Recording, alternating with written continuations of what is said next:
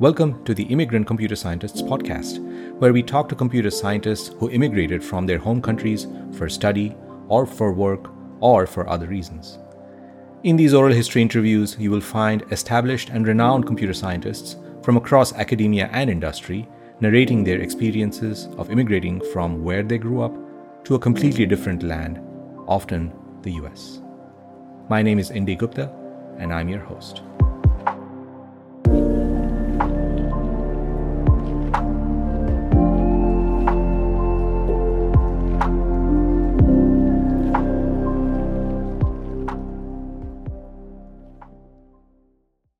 This is a remix episode.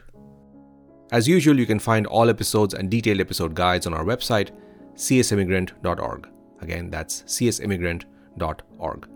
And you can find us and subscribe to us on Apple Podcasts, Spotify, Google Podcasts, and basically wherever you get your podcasts. This episode is structured into acts or chapters. You'll find chapter markers on your audio player, and you can use these to jump between the acts or chapters. Earlier in Season 2, I spoke with 6 IITians, all of whom work today in Silicon Valley in California, USA. All 6 graduated from the Indian Institutes of Technology, or IIT Madras, also known as IIT Chennai, 1998 batch of computer science bachelors. Now, entering the IITs is really, really hard. One has to write a national entrance exam called the IIT JEE, or IIT Joint Entrance Exam for the Indian Institutes of Technology. This exam covers a variety of subjects, including physics, chemistry, and math. The total score you get on this exam is used to rank you among candidates nationwide. No other scores in your life or school career matter. Your high school letters, recommendation, your high school scores, none of these matter at all, just the exam. And so your rank from the national exam determines which of your preferences you get into, which of the IITs you get into. Yes, some of them are considered ranked higher than others. It also determines your discipline, the computer science being one of the most sought after disciplines. Everything depends on your rank. So only higher ranks get into computer science in the best of the IITs. The year that I wrote the IIT JEE in 1994, about 200,000 students wrote the exam across the entire nation of India. Out of them, only about the top 2,000 or 3,000 students got into IITs at all in any discipline. And among these couple of thousands, only the top 48 ranks in the entire nation of India, the second most populous nation in the world, got into the most sought-after location, IIT Madras or IIT Chennai's computer science batch. All my 6 guests today, as well as I, are among these IIT Madras or IIT Chennai's computer science batch in 1994. I asked the group a question about comparing oneself to others. Here's how they responded. Again, remember, they all did their bachelor's in India in the 1990s and then immigrated to the US in the late 1990s and early 2000s. The tendency to compare myself to someone else, that's a human tendency. I want to ask what your approach has been to just that tendency. I've heard some of you say, well, when I was preparing for IIT JEE, I really didn't have anyone to compare against, and that was a good thing. And then I've heard other people say elsewhere that it was good to have a calibration, something to calibrate against. But what's your philosophy? And this, you could talk about your IIT JEE preparation time or your current time. I just want to hear your philosophy about comparing yourself to others. First up is Rajasekhar Krishnamurthy, Principal Research Staff Member and Senior Manager at IBM Watson Discovery. He's also a PhD from the University of Wisconsin-Madison. So, starting with JEE, preparation for that, right? I didn't feel any pressure. I think mostly because I was in a group of people where we weren't actively comparing each other, but just similar goals, similar mindset, right? I think everyone around him felt the pressure to come.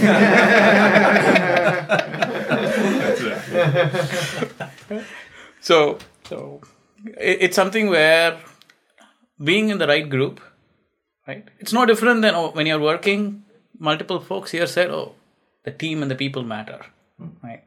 So the peer group plays a significant role in shaping any of us. Do we get societal pressure? And how do we take that? I think that's the variable, right? Which, especially during education, becomes even more challenging, right? Whether it be in our days or even today here, right?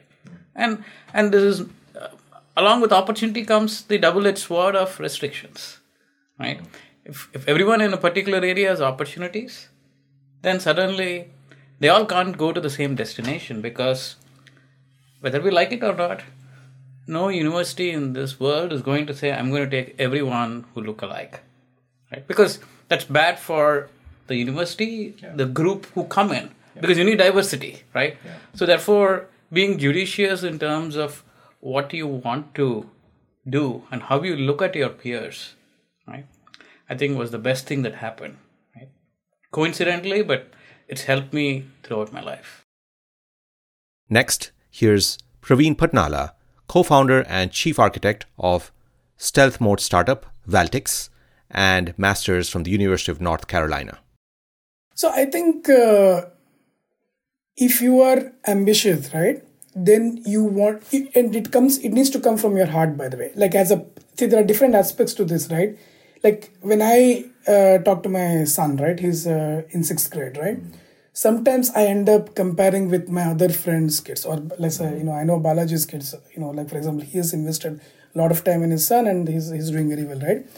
I tend to do that when I compare, but I also become careful about not to overdo it, not put undue pressure on him, right? But I think ultimately it should come from the person's, it should come from the heart itself, the person. Am I ambitious enough, right? And if you are ambitious, if you want to achieve something, right, you actually want to be the best. How do you become the best? You have to have a way to compare yourself.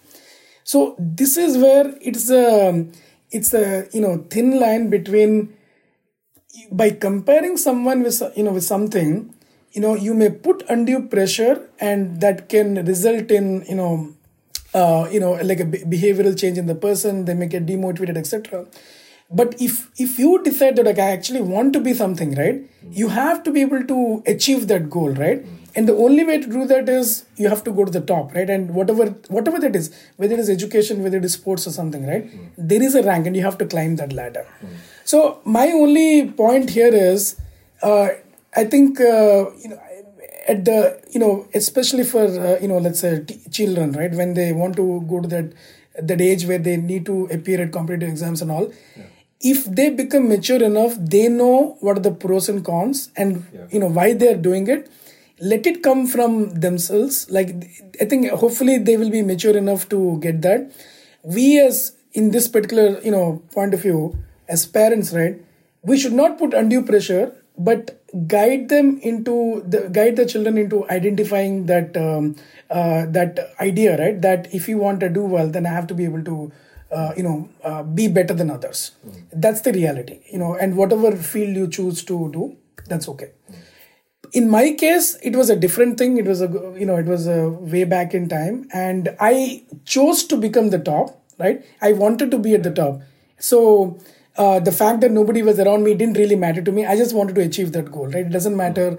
I didn't have to compare anybody with myself around me, right? I knew that I was competing with the rest of India, right? So I had to just get to the top, and I worked on it. But it may not happen for everyone. So I think ultimately it is up to the person to identify what they want to do. And this is a tricky thing, because especially in Bay Area, I used to hear a lot of high school kids used to commit suicides in Caltron. Yeah. This will be, I don't know if people know that or not. And I was like, that's very, very shocking. That should not happen. And that happens because of, I think, parental pressure. That should never happen. I mean, one theme I'm hearing here is comparing oneself to others is a good motivating, driving factor. But I guess I'm also hearing that it's important not to worry about the results of the comparison, in a sense, right? Not to care about that. Third of our guests is Ramesh Chandra, co-founder of Mocha5 and software engineer at Databricks currently. He also has a PhD from MIT. I have a couple of things I've learned, not that I implement them, but I've learned over the years. And I'll take a comparison with, or take an analogy with how I think companies should do competition, right? So first point is there is no, in most areas, except for sports, where there's no one winner. Right, there's a space for like enough number of people with different dimensions, and like they can shine in different dimensions, right? So even if you have let's say you're in a company, and you want to like make a company successful, you don't need you're not looking for people with one skill set, right? And so you can be like great in one skill set, or you can be great in another skill set, right? And that's fine. Or you can be great in a multitude of skills, and that's fine. But the thing is whether you're able to like improve yourself on an ongoing basis in whatever way you want to improve, right? And that's something which is important. So let's say I want to I find that my values in making companies successful or whatever. I'll find like some space in some area in which is valuable for companies, and I continuously improve it. So that's one point, right? Like is that there is no single dimension, there's no one winner, and so you can have multiple winners. And same way, as companies, generally shouldn't, the best companies I've seen don't think of themselves, they want to kind of get to the top, but they also know that there is space for multiple people in the market, right? It's not just one winner. And then that gives them the ability to look at adjacencies, because otherwise they're going to be narrow focused, right? They'll have a tunnel vision. So that's one aspect. And the second aspect is when people are looking at comparison, what I've found fruitful, and this is like experience. I wish I had this ability, but what I've seen from other people who actually go on this journey of self-improvement is they're looking at what they can learn from other people. Mm-hmm. They compare because I want to become like this person. Yeah. What can I learn? Like what is that person doing that I'm not doing that I can learn from them? And this I've seen also in how people, how the best people who run companies, they're not looking at their competitors so the sales folks in the companies typically tend to look at competitors as if they are, they're enemies to be demolished. Mm. But the better leadership I've seen look at competitors as a way of learning from them and shortcutting their process for getting to the areas they want to improve in. So that I think those are two points I've learned, which apply not just to personal development but also in building organizations. There is no one winner, so there is space for multiple people to kind of grow and to be their best, multiple organizations to be their best. And second, look, the good ways of using comparison is use comparison as a way of learning from the other organization or person to see where you can improve and learn how they do it so that you can actually improve on that. That's very beautifully put. Next up is Balaji Srinivasan, Director of Engineering at SAP Ariba and also a master's from the University of Illinois. So one other thing here is it also derives from where we are as a generation, right? So in our generation, we also had this additional pressure that we needed to find a stable line of work. We needed to support our families, things like that, which is largely gone from the current generation, right? So they are not going into a college or line of work thinking, okay, I need to support my parents in 10 years. The other thing here is the opportunity also, right? So in any situation where you want to be in the top, it's getting increasingly difficult to do it without basically sacrificing everything else. Mm-hmm. Yeah. So in our time, as Praveen said, he needed to study 12 hours a day to get in here, right?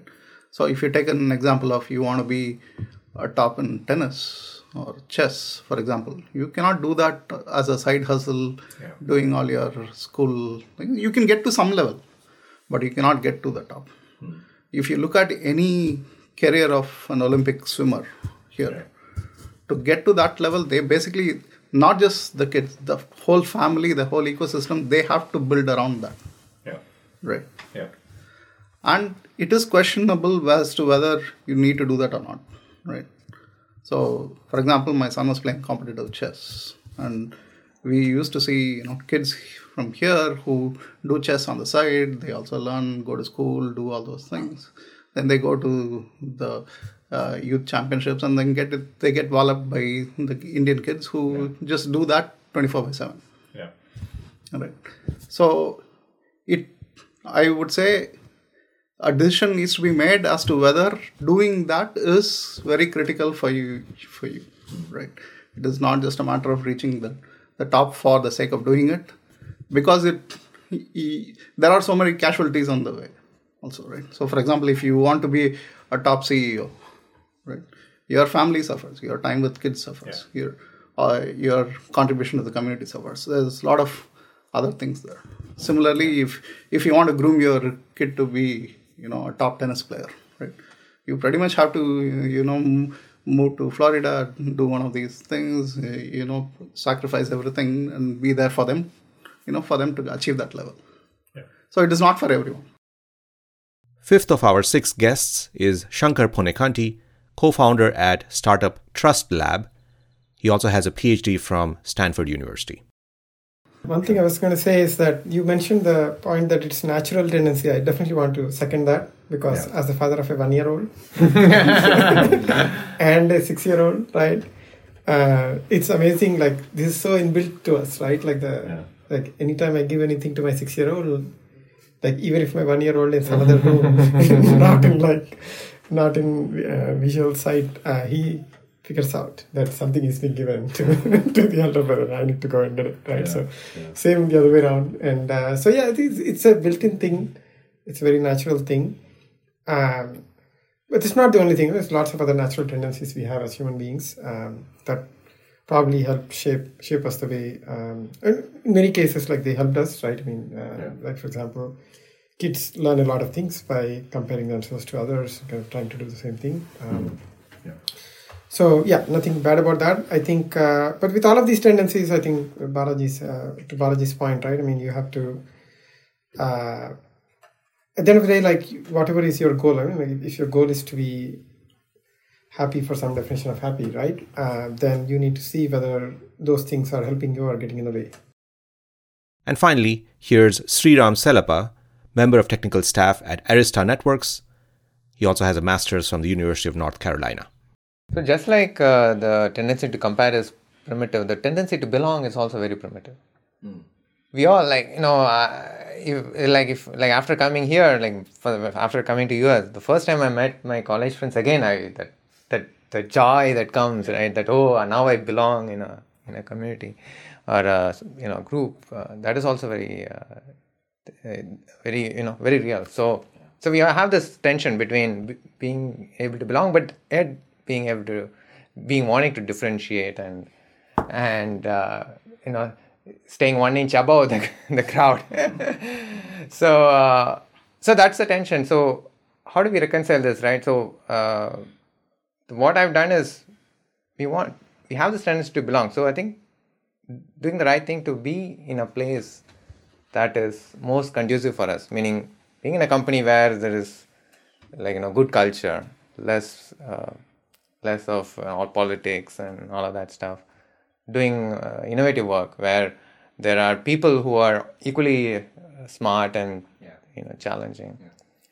And yet, so this competition is also there, but and that's instinctive, right? So this is not a conscious effort, right? It just happens automatically.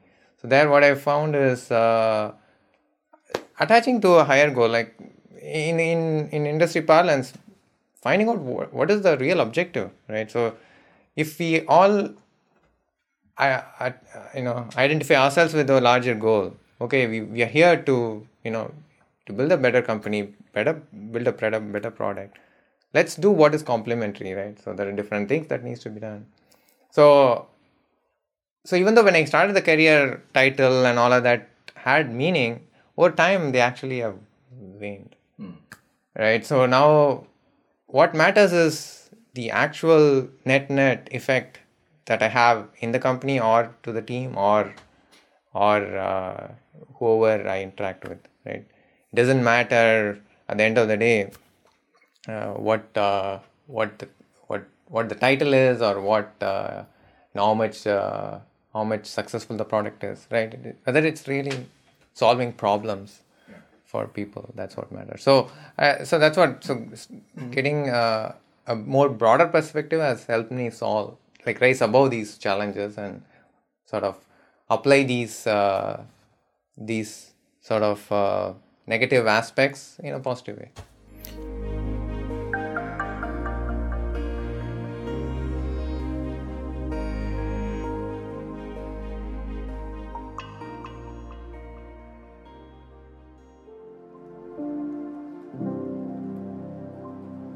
As usual, you can find all episodes and detailed episode guides on our website, csimmigrant.org. Again, that's csimmigrant.org. And you can find us and subscribe to us on Apple Podcasts, Spotify, Google Podcasts, and basically wherever you get your podcasts. All the music used in episodes of the Immigrant Computer Scientist podcast is royalty-free. All voice recordings were performed with and are reproduced with full consent of narrators and participants. You can find music credits on our website. Join the online discussion about this podcast on all major social media, including Twitter and Facebook, with the handle CSImmigrant and hashtag CSImmigrant. And of course, the episode guide is available at our website, csimmigrant.org. This is the Immigrant Computer Scientists Podcast.